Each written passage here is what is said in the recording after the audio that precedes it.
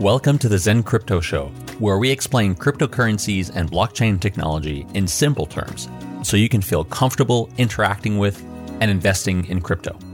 I'm your host, Sébastien Couture.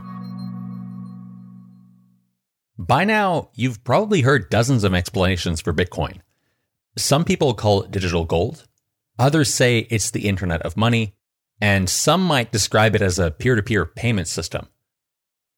And while all these descriptions are in part true, it can be hard to understand exactly what Bitcoin really is. I'm going to break things down into three parts. First, I'll explain how money moves around by comparing Bitcoin to something you already know, which is a bank. Second, I'll explain with a simple analogy how Bitcoin stays secure and why that's important. And third, I'll tell you why Bitcoin is such a big deal. Let's get started.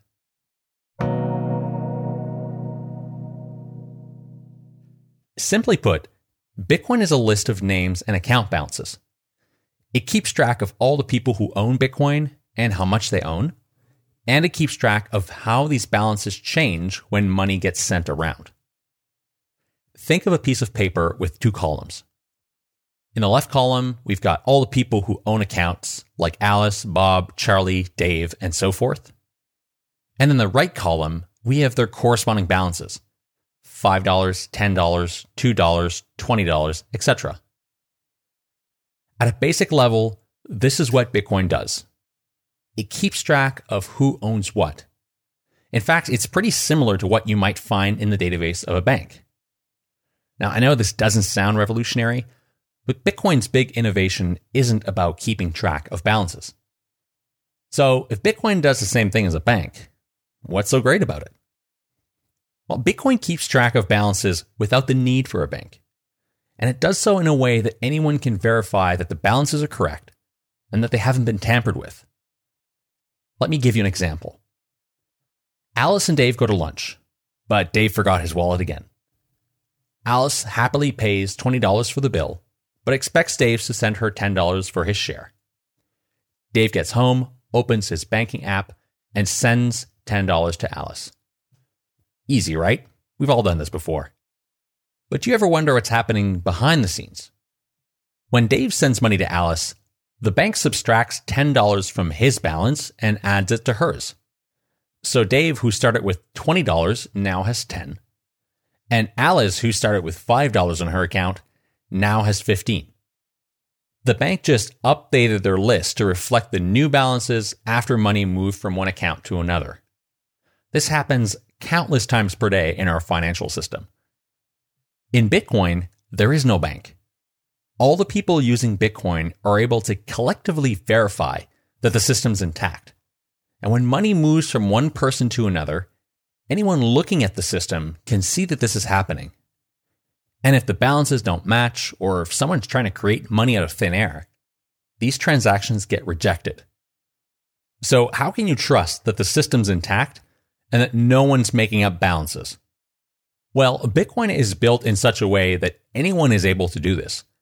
In fact, there's a whole industry of people and companies who participate in verifying that when money moves between accounts, it gets updated accordingly in the ledger. These are commonly called miners.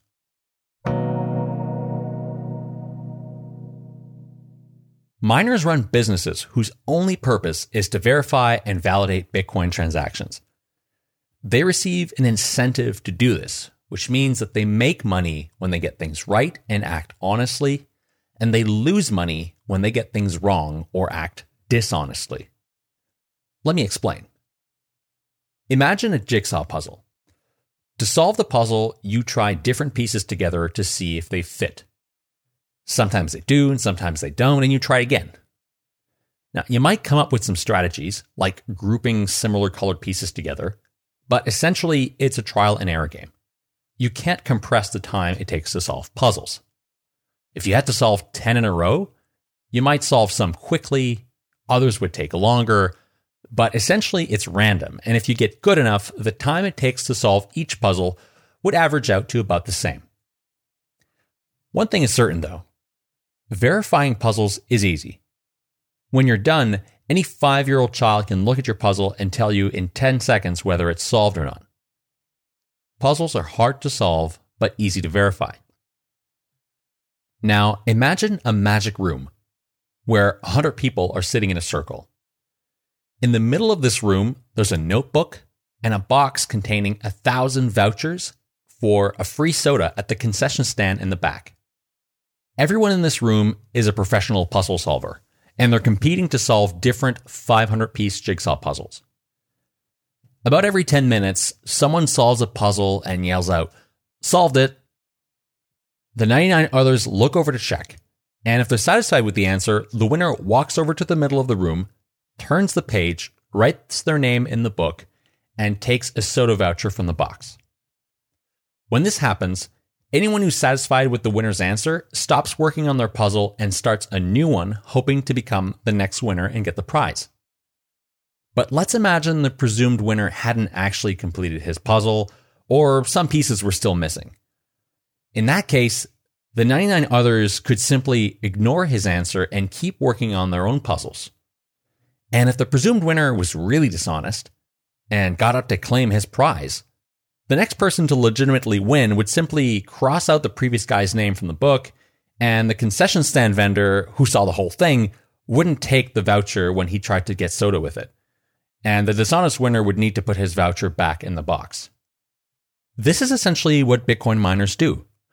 Except instead of a jigsaw puzzle, it's a math problem which is hard to solve but easy to verify. The entries in the book are the transactions which happened since the last person to win, and the voucher is the reward that miners get for doing this work. When a miner solves a complex math problem, he's awarded a prize in the form of Bitcoin and given the right to update the list of balances on the transactions which happened since the last puzzle was solved. The list of balances gets written on a file and is then shared with everyone using Bitcoin. This is called a block. And then the game starts again, and miners begin competing again until the next block is found. When Bitcoin was created, it was decided that there would ever only be 21 million Bitcoins, and that they would get created at a constant pace every time someone found the solution to this complex math problem.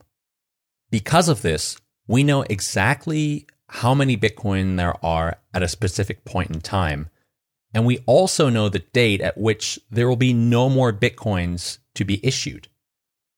So think of Bitcoin as a sort of central bank, except that unlike a central bank which can print money as they wish, Bitcoin prints money at a predictable rate. We'll talk more about the economics of cryptocurrencies in future episodes.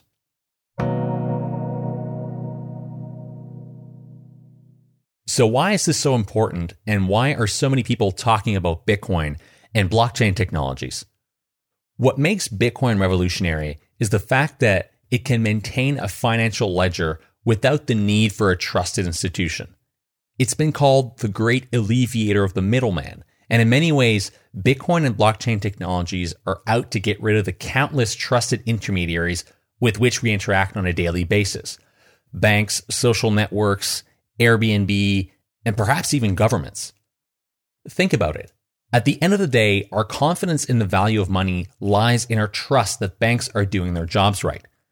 In the traditional financial system, we usually trust that someone is acting honestly, but we can't verify this on our own. If a bank allowed someone to turn on God mode and send unlimited amounts of money around, how would you know?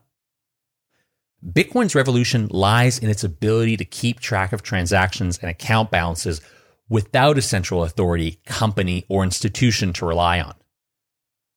It's also an astounding innovation when it comes to sending money around the world instantly at low cost. Until credit cards and digital payments came around, cash transactions were essentially person-to-person or person-to-business.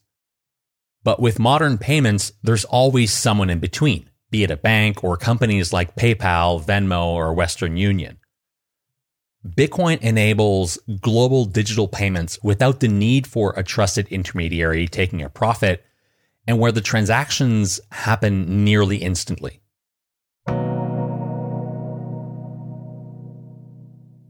So let's recap. Bitcoin is a financial ledger which records user balances and transactions. These balances are made visible to anyone using Bitcoin. However, instead of your name or email address being attached to the money, it's a random identifier which only you know, which ensures your privacy is protected. The integrity of the balances is ensured by the network of miners who validate transactions. They do this by competing to find blocks, which means using powerful computers to solve a complex math problem. When a block is found by a miner, he's given the right to mint a predefined number of Bitcoins for himself. Anyone who doesn't follow the rules has their work rejected by the rest of participants, effectively costing them time and the electricity cost of running their computers for nothing. With Bitcoin, you can send money around the world for cheap without the need for a bank or payment company. Thanks for listening to this episode of the Zen Crypto Show, which is produced by Zengo, where you can buy, sell, trade, and earn cryptocurrencies with mind-bending simplicity and safety. If you enjoyed this episode, head over to Apple Podcasts and let us know what you learned by leaving a review. And if you'd like to suggest a topic for future episodes, email podcast@zengo.com. Until next time, stay Zen.